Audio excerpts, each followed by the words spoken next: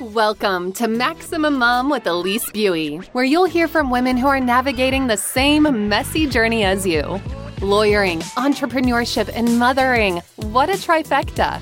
We're here to share tips, resources, wins, losses, and encouragement for moms who are raising a family while building a law firm, so you feel less alone in your journey toward a fulfilling career and being the best mom you can be. Welcome. This is Elise Buie at the Maximum Mom podcast, and I'm really glad everyone is here today. And I really am happy to introduce one of my associates who works for our firm, and she is also a single mom. And I think she has a lot of insight into what people go through trying to do both, be a parent and then be a single parent and try to practice law at the same time. So welcome. Thanks for joining me today. Hi, thank you for having me. Yeah. Well, tell us, I always love to start out with just tell us who makes you a family, like who is in your home, how old, and tell us about that. So it's my 7-year-old daughter and I, actually she'll be 8 in a couple of weeks, and our 2 cats, we have 2 black cats. Their names are Lumos and Nox. So we're into Harry Potter over here. I don't know if you get the reference to the spell. Oh, yeah. That's awesome. How old are your cats?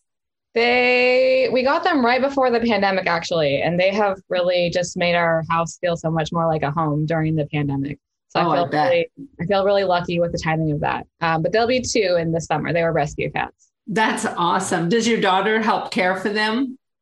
Sort of. She likes the playing with them more than, the work aspect of that. Are they indoor, outdoor? They're indoor. Okay, so you have to deal with the litter box thing. Yes, but I have an automatic litter box. Do you have a cat? I do. I have, 2 now. We lost one during the pandemic. I do not have an automatic litter box. Okay. I need to learn about this. It's like, do you scoop cat poop? Well, I don't. My son does, but I'm going to as soon as he goes to college. So, girl, tell me all the scoop. You don't have to scoop anymore. So I have a automatic litter box. I think it was like $200, and then it's more expensive. You have to pay, I think I pay $50 a month for the litter, but the litter comes in these trays. And I used to just dread scooping poop. I dreaded it. I would think about it. I would try to take a shower every time after it. I would plan my showering around scooping the litter box. So now I just take out the old tray, put it in a new tray, put the lid over the box, and throw the entire box away. I don't even see cat poop. What? Yeah, and it can go for it says that it can go for or some cats can go without changing that box thing for 14 days. With 2 cats, I can only do it for about 5 to 6 days. Right. But that means I only have to even deal with it once a week and don't have to see it or smell it or touch it or look at it. Wait a minute. This is game-changing cat ownership information. It changed my life. Okay, you're going to have to send me a link via Slack about the automatic litter box, because literally I've spent the last, I don't even know how many years discussing cat poo with my children. I'll be like, do y'all smell the cat poo? They're like, no. And I'm like, oh yeah, you do. It is. It's completely life-changing. I don't know why people are still scooping. I feel like I have a duty to go tell people that they don't have to do that anymore. Well, you do. You need to be evangelizing this automatic. This is huge. I don't know, though, what your daughter gets to learn out of owning a cat, though, if she does not get the joy of the scoop, because I definitely think the scooping has been very important in my children's development, taking care of cats and just having to do regularly, because I'm a hardcore scoop schedule girl. I think it needs to be scooped every 24 hours, and then it needs to be changed completely every 3 days. And so my poor son is just this is a level of litter care that I think is beyond the pale of what is needed. Oh, no. Well, I will say it's one of those things where until your child is old enough to do something well, it's a lot more work for you to delegate that task. And honestly, for my mental health, her spilling cat poop everywhere and then me cleaning that up was just not one of the battles I want to pick on that particular task. Oh my gosh, I totally Oh my gosh. Just yesterday, we had this situation. I walk in my laundry room and I mean, there is litter everywhere. I was like, what in the dickens happened here? And I was like, Ethan, you need to go clean up the litter. Obviously, the cat's made a huge mess. And he was like, oh no, that was me. I was like, what? And he goes, oh yeah, I picked up, put all the litter in the bag, and then I picked up the garbage bag and it broke. I was like, oh no. Oh, and I was like, yeah, there's still litter on the floor. He goes, I picked up most of it. I was like, most does not even count. You must get it all, and then you have to mop. Yeah, it's gross. There's little pieces of poop everywhere. So the box thing also, so when the cat poops, it senses the cat's presence in the thing, and then there's a rake. And so the rake pushes all the poop, and it waits like, you can set it to 5, 10, or 15, or 20 minutes after the cat leaves the litter box. So depending on how wet your cat's poop is, you want to wait till it dries, because otherwise it will get stuck on the little rake thing. But assuming it's dry enough, the little rake thing pushes all the poop into this like cardboard flap thing, and it goes under the cardboard flap. And again, you never ever have to open that flap. You just take the other box out, put it on top when your changing time day is once a week, and then just throw the whole thing in the trash. I mean, this has literally been worth the entire podcast learning about this. I would have never known about this had we not discussed this here. Oh my gosh, this is like really game changing. I'm going to have to get it quick, but then it's really going to annoy my son, because it's literally like, I don't know, 2 months before he leaves to go to college. And I'll be like, oh, look at this handy new thing I have now. No, I think it'll be life-changing for him too, because he still has to come home and, do it every once in a while at least. And it's just a cool thing. Like, it's a cool thing to watch too. One of the things I tried, this is a podcast about cats, right? I tried to toilet train my cats. Really? When I started working from home. Yeah, that didn't work. Yeah. So then I ended up with the other solution, which was this. That's amazing. Well, I love that, how dedicated you are to not touch the poop and to like really make it where cat ownership can be poop free. I mean, because that's huge. Well, I don't have a laundry room. So there's like no place for the cats to have a room where they can poop. Right. In. I just have a closet. So the litter box has been like a really terrible thing in my life. It really is. And I mean, we've had laundry rooms in our last house. We moved to this little house when the pandemic first started, and I made Doug build a door so they could go out into the garage. So we had a kitty door. So the litter was actually in the garage, and that was like super nice. Now in our current house, the garage, like it's not attached. So I'm trying to get Doug and Ethan to build some type of catio walkway and just do a hole up in the wall where they could just walk from inside the house down into the garage. Oh, that's cool.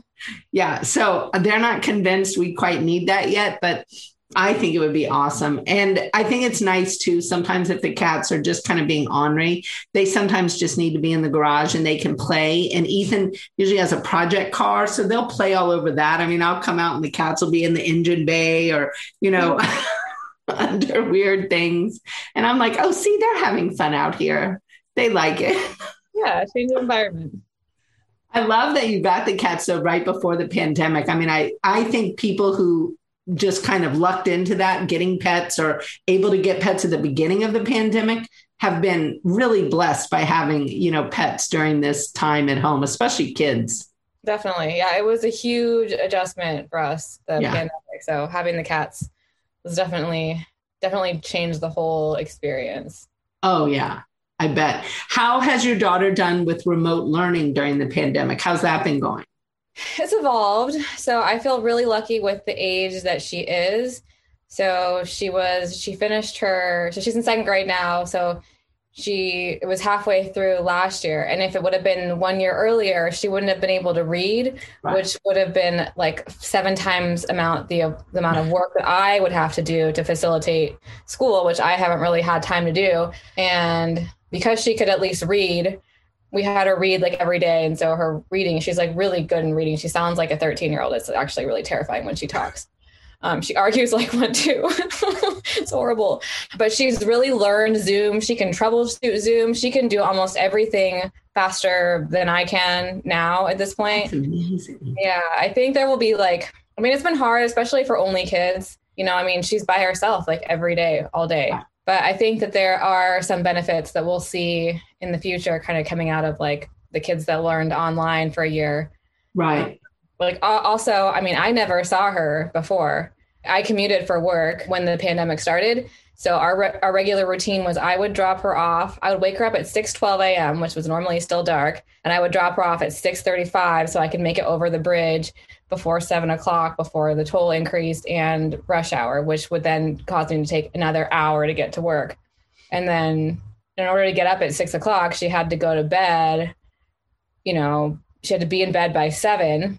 So when we got home, we had like 1 hour together after I picked her up where I would have to check backpacks, clean out lunch boxes, prep lunch for the next day, make dinner, clean.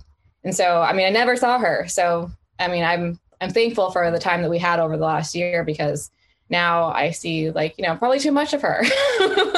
Yeah, but that's really awesome. I mean, wow, what a difference in schedule. I mean, I know like how our office is virtual, and it's something that I feel really strongly about. The amount of time we waste in commuting is absurd. I mean, it's just, you might as well just be throwing away your good waking hours. And I was not a fan of commuting at all.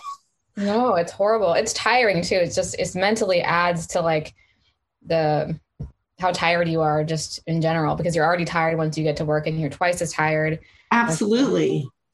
Well, and I mean, I try when I commute, like I would listen to podcasts or things, try to make it kind of interesting. Did you do that too? Or because I know some people really ruminate, like when they're commuting, they'll think about work or what happened. And then it's kind of like they're even more stressed. It wasn't a good downtime in between work and home. Yeah, I tried. I would off and on do like audiobooks or podcasts, or I just like needed to like zone out. Right. Yeah. And I find the cooking, I mean, have you found being able to work from home helps you in your meal prep where you can like throw something on earlier and then dinner is just not as big a deal? For sure. Yeah. Before I had to pretty much plan in advance because we ate a lot of freezer right. food. But yeah, now you can throw something in a crock pot. It takes you 5 minutes in between. You don't have to have it all planned out ahead of time. Exactly. And my daughter had to learn how to cook. Right. And she's learned a lot of things from me and from hanging out with me all year that she wouldn't have otherwise learned. But I mean, it was really sad for her. School was her whole world. She was in before and after school childcare, and she was super close to like all the kids and the childcare instructors even. Right.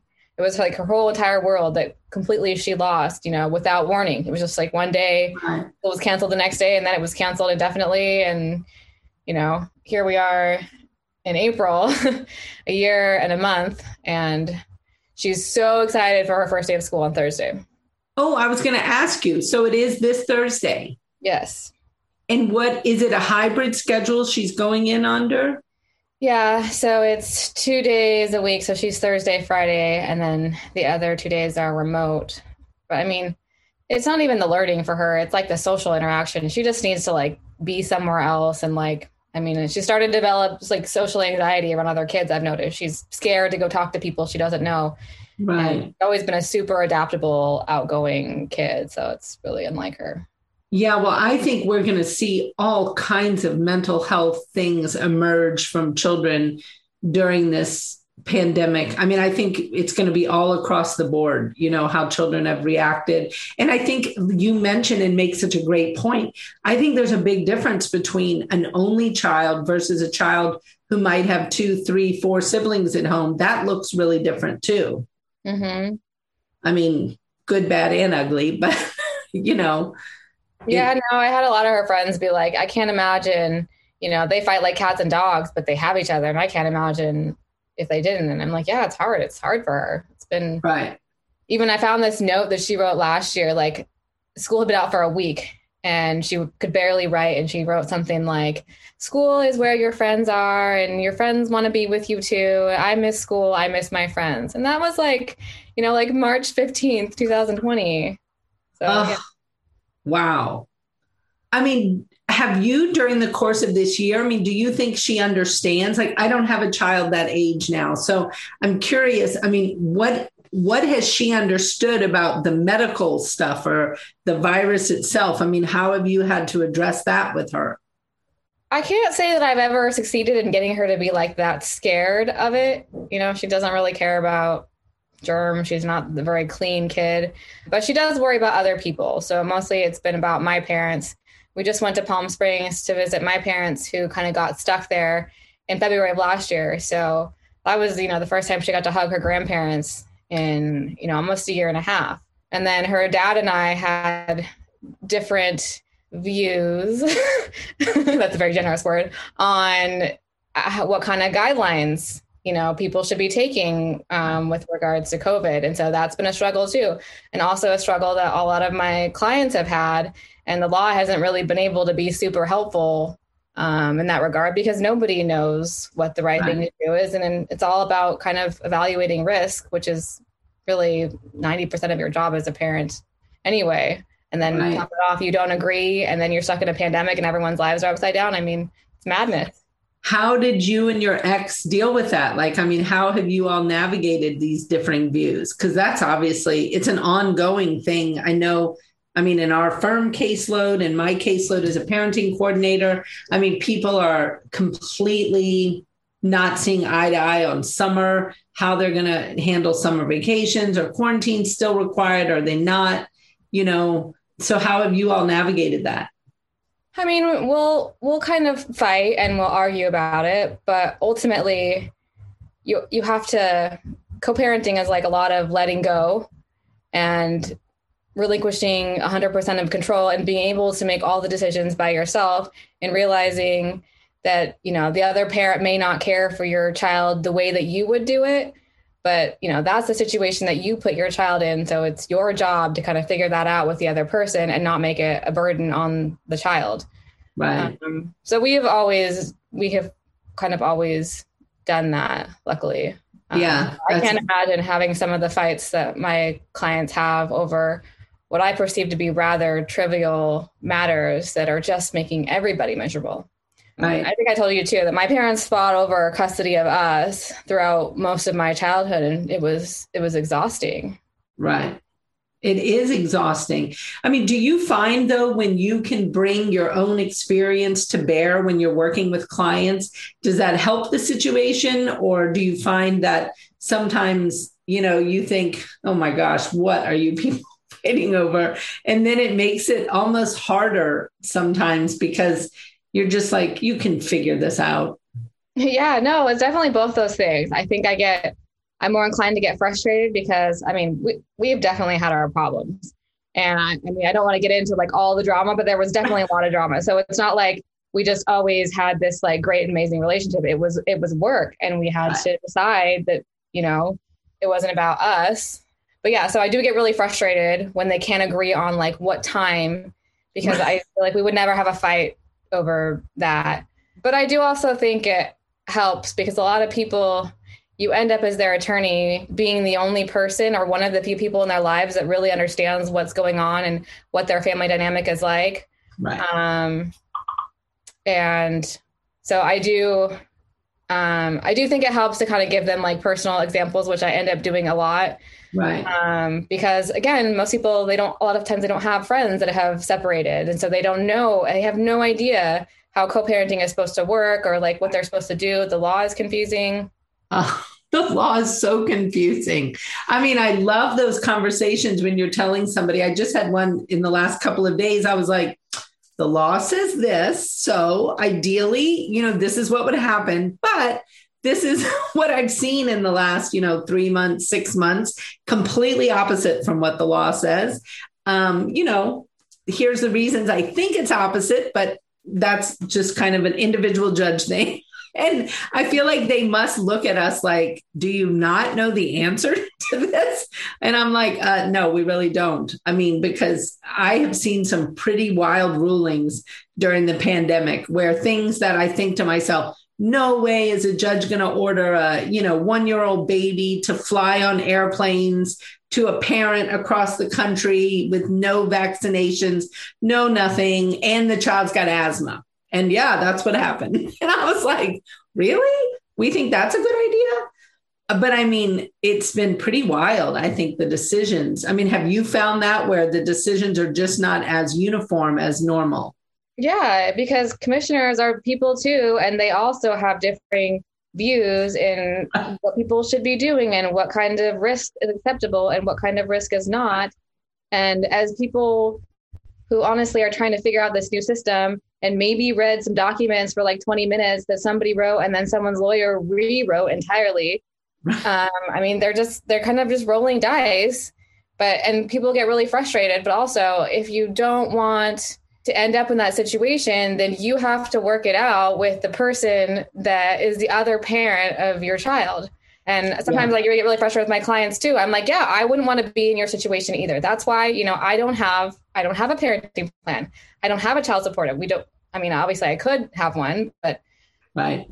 It's not helpful to do that. It's better, obviously, even if you have to have one, it's better if you can put it in a drawer and agree on things together that makes sense for your situation and your family, which only, the two of you know, really.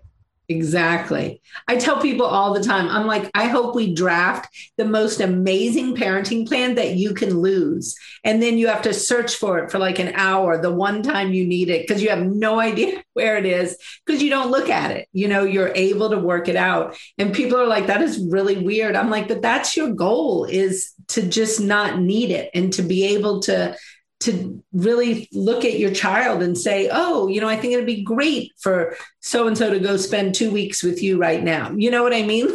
Like, you have a great trip planned or whatever, and be able to just do what's right for the child. I think it is so, so hard though, for people to get over themselves and get to that point where they can do what's right for their child, But having the court decide things, I mean, there are so many times I'm just like, oh, do we really want a commissioner to decide this when it's taken me like 2 hours to even understand what you want? Like, how is a commissioner going to be able to do this in a hearing? I worry a lot about those types of things, because I think people want to put so much responsibility on somebody else in making decisions. And that's frustrating too, because we're officers of the court, so it's kind of the system that we're participating in and having as a solution, but it often doesn't give the right solution. And clients, sometimes I feel my clients are like, nope, we can't agree. I don't want to agree. I just want the court to decide who's right and who's wrong. And it's like, the court is not God. The court has its own flaws and biases too. And it's not that black and white. There is no right and there is no wrong. There's like 79,000 different shades of gray. Exactly. That's a weird reference. I said that the other day too, and I was like, I guess that reference now has its own connotation. Yeah, I guess you can't say that anymore. It's like all the different kinds of cat shit. Oh my gosh. It's so true though. I think it is just really complicated. The Guild is an insanely productive community of lawyer entrepreneurs with a growth mindset who share their collective genius and hold each other accountable to take their careers and businesses to the next level. But in 2021, we are upping the game. In addition to exclusive access to the group, FaceTime with the two of us, discounted pricing for live events, and front seat exposure to live recording and podcasts and video, we are mapping out for members the exact growth playbook with our new program, Maximum Lawyer in Minimum Time. As a Guild member, you'll build relationships and experience content specifically designed to complement your plan for growth. For a limited time only, the Maximum Lawyer in Minimum Time program will be offered for free to all new Guild members. Join us by going to maxlawguild.com. I'm going to put you on the spot. You'll be happy to know I put Amy on the spot too. Now that you're working in a firm that is virtual and stuff, can you tell us some of the things that have been good and some of the things that have been bad? And feel free to be bluntly honest, because I think it helps a lot of law firm owners as we're all navigating this now. And people I mean, often in these groups that I belong in, where, it's like a lot of law firm owners, people ask questions like, well, how do you keep your virtual employees engaged? Or how do you do this? And how do you do that? And so being able to hear from somebody who's done both a practice that was not virtual and then a practice that is virtual. Tell us some of those pros and cons. I mean, I think obviously I wouldn't have been able to do any of the remote schooling and facilitating that for my kid. It's not like having a teenager who can get online and reset their passwords themselves. She can't do any of that. So I wouldn't have been able to do that. I mean, in the beginning of the pandemic, I was bringing her to my office and both of us were just getting super frustrated.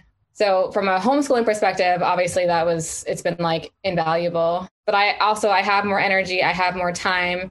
I have more ability to sort of multitask throughout the day and take breaks and focus. And then I don't mind taking like a client phone call, like in the evening, where normally I'd be like, I have 1 hour where I need to be off. Right.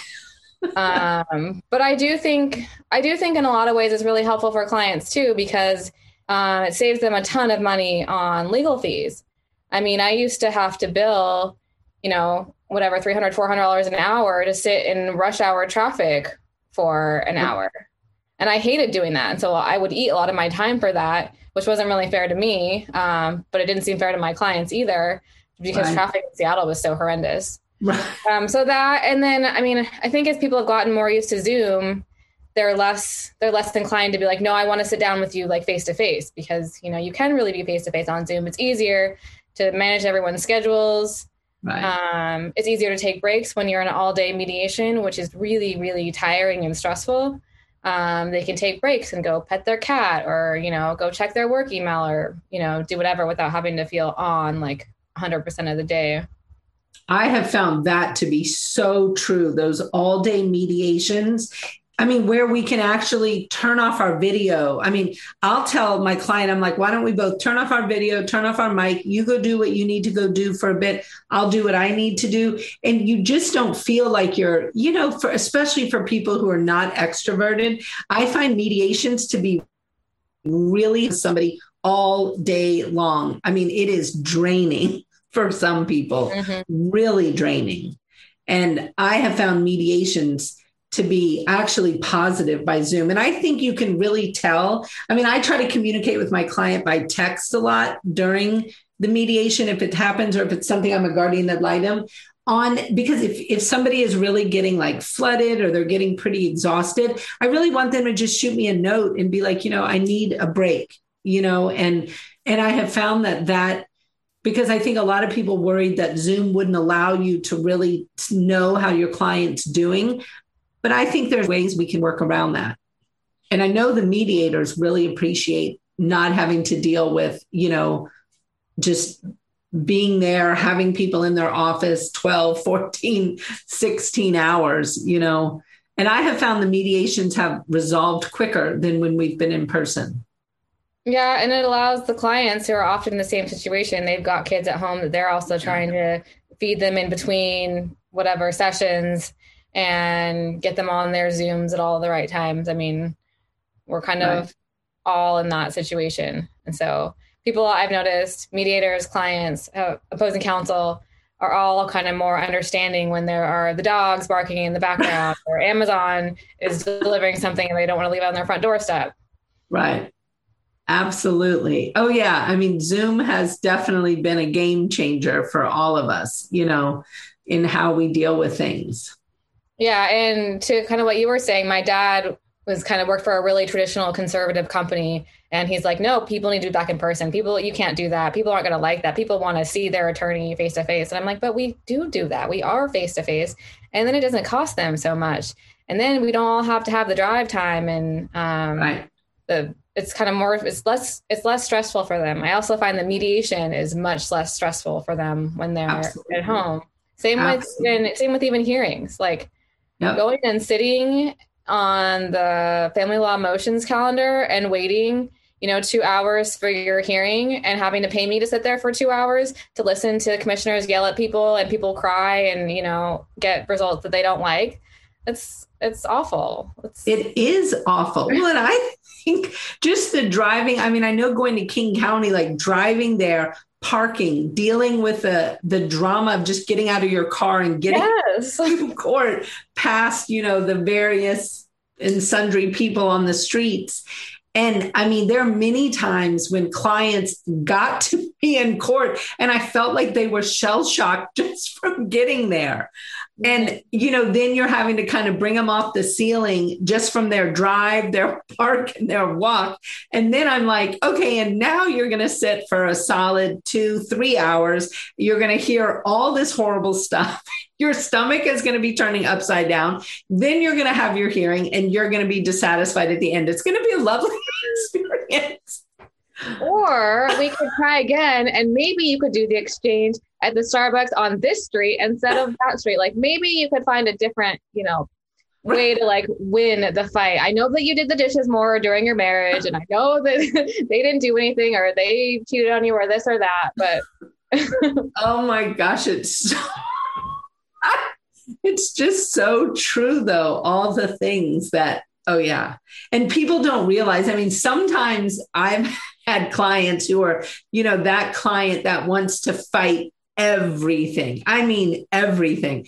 I'm like, you need to go to court at least one time for all morning long. I mean, I want you there from 8:30 to 12:30. I want you to watch the whole kit and caboodle and then tell me that you think this is going to go well and that, whatever you want, of course you're going to get. Because I think if anybody sits in court long enough, you see the randomness of it.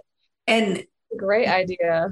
Oh, I have found it very helpful. Did they do very it? helpful to send people to look. And I'm like, it's way cheaper for you to go for a morning than for you to pay for one motion for us to both go and sit there. And so you go, see how you like it, see what you think, and then let's talk about it. And because I don't think people have a clue about how random it is.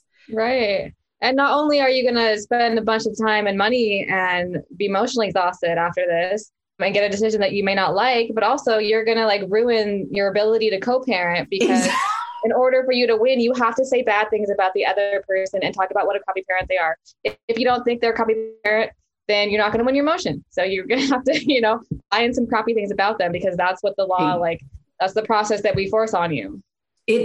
And that is, I mean, you have hit the nail on the head to me of all the things.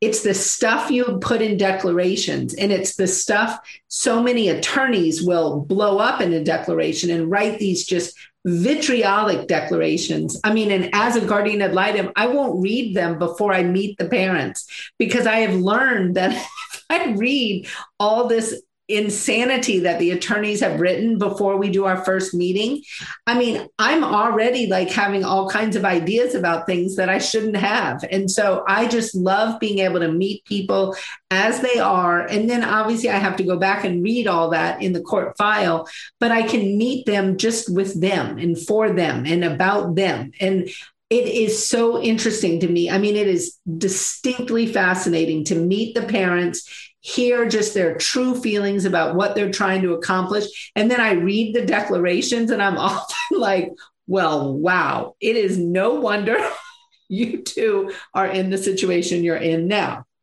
because you just had these attorneys literally write these just missives that are horrible about each other. And I just don't feel like declarations are very helpful at all in co-parenting. No, it's not a way. It's not a good way to resolve anything. Right. Yeah. And that's a whole nother, we could have a whole podcast on how the court is just, I mean, families should not be set up in my mind in a win-lose environment. That's just not, it's not productive because obviously the goal is that both parents win and can be productive moving forward, and that the child is the ultimate winner, that both their parents are trying to help maximize them into their best self. And so none of that involves a loss, and trying to get to that and get people to understand that, I mean, the ideal model is a win-win-win, not a win-lose. And so okay, I guess you and I are going to just have to go back to the drawing board and keep working, trying. I mean, because I think changing how divorce is run is the only way to make it better. Like where all of divorce needs to look differently than it does now. I agree. Is, there's so much positioning by attorneys and, instigating of conflict. There's a lot of opposing counsel that really don't care. They're just trying to bill, and you can make the most billable hours by creating more conflict, which is, that's not how it's supposed to be. We're supposed to be, on our client side and kind of help them move through this, really hard time in their life. Right. Even, mediation is supposed to be, we're supposed to come together and figure out a solution. But when attorneys write mediation letters, their mediation letters are really abrasive and really, unfair. And the other party, I have to be like, don't read that yet. That's their lawyer.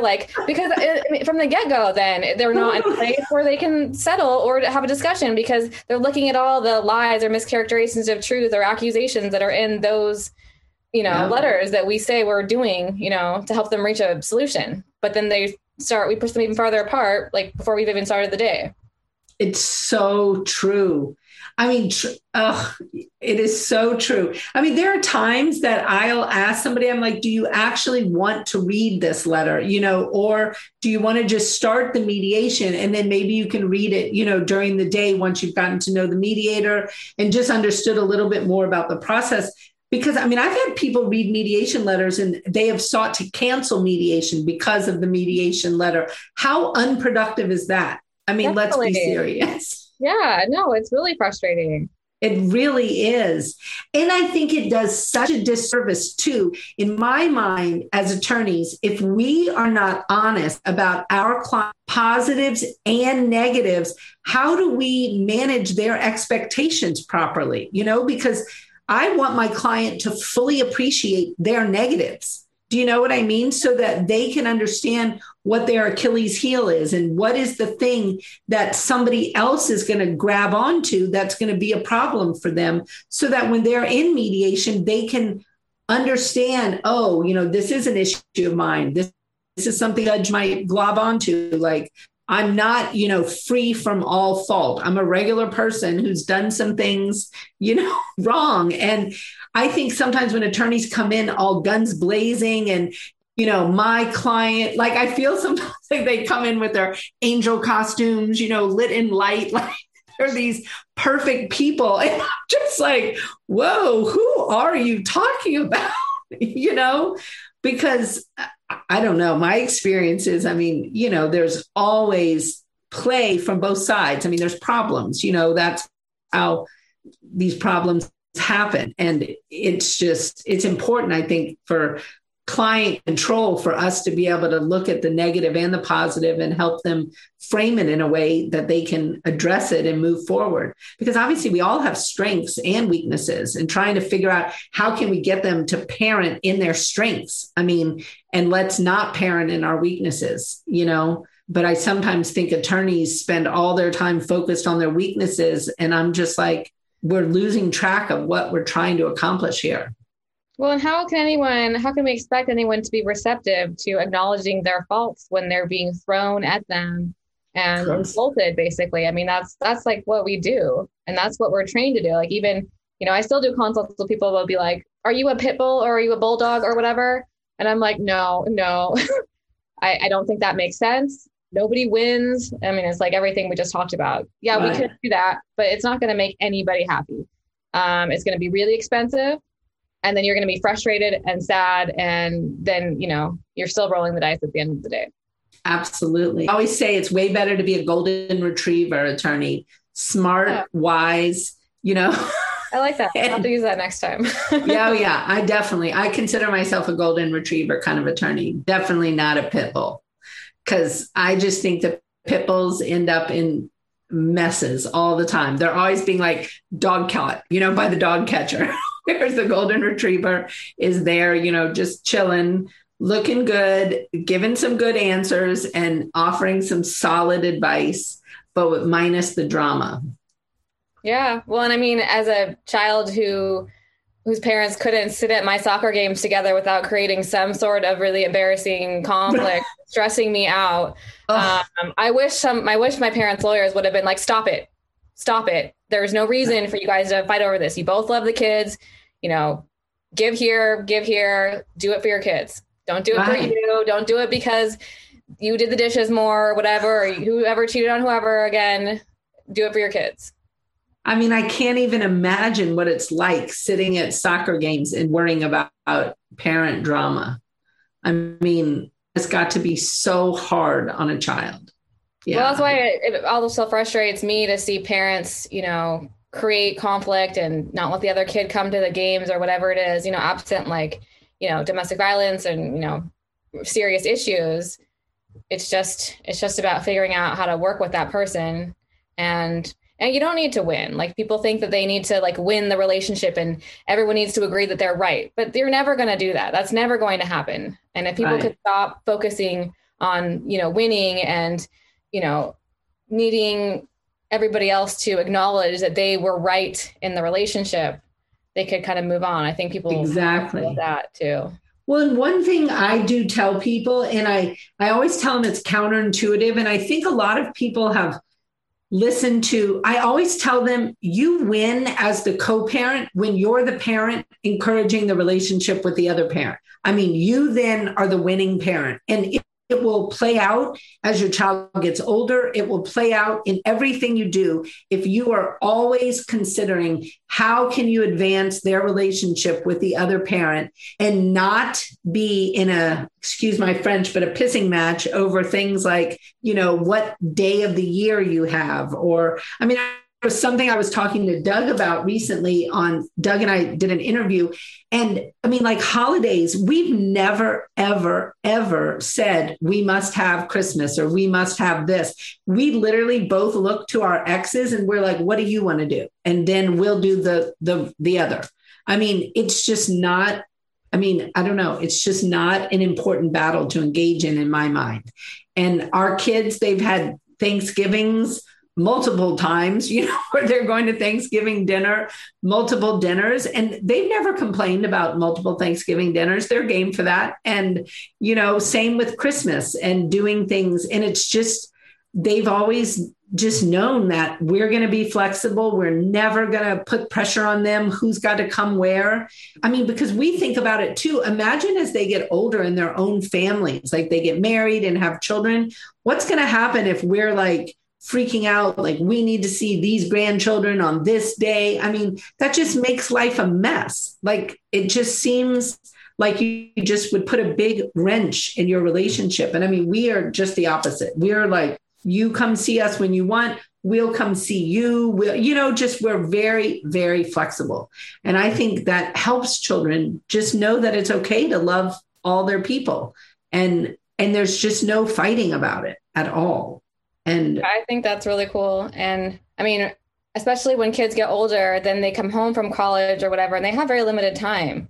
They do. So if you didn't go to trial or you didn't go to hearings on this and that and have to bash each other and put yourselves in a place where you really, it stresses you out to get an email or a text from them. Right. I mean, it feels so nice as a kid just to see your parents all be able to suck it up and be in the same room and have a holiday together. So we did, my daughter's dad and I, we did Thanksgiving, together this year. That's awesome. And my parents have been able to do that. Well, they have their years, but they've been able to do that too. And I can tell how happy my daughter is, just to have everybody be in the same place. And I don't know, they just feel love. They don't care about whether it's the 25th or the 24th. They don't even know what that means. Exactly. They have no idea. And I think when people get so wrapped around the axle about that, it's just, they lose just real track of what matters to the child and what a holiday looks like and how they're going to remember it, and it makes me sad. But, well, I really, really appreciate your time today. And I mean, I can't even tell you the cat poop. I mean, that has been everything. I mean, now I realize we're going to have to open up our Slack channel. Clearly, we have this untapped knowledge out that I did not know about. So I do think you should share this because I think Samantha's going to want to know about this as well. I will. I'm fulfilling my duty of spreading the word. Absolutely. Yes, definitely. Well, I appreciate it. And I hope you enjoy the rest of your day. And it's beautiful here in the area. So is it beautiful there in Seattle? It is. It's really nice. So I hope y'all get out today and enjoy some time outside because it's lovely. Thanks so much for joining me. Thank you for having me. Bye. Yeah. Thanks for listening to the Maximum Mom Podcast, a production of Maximum Lawyer Media. Be sure to subscribe to the show so you never miss an episode. See you next time.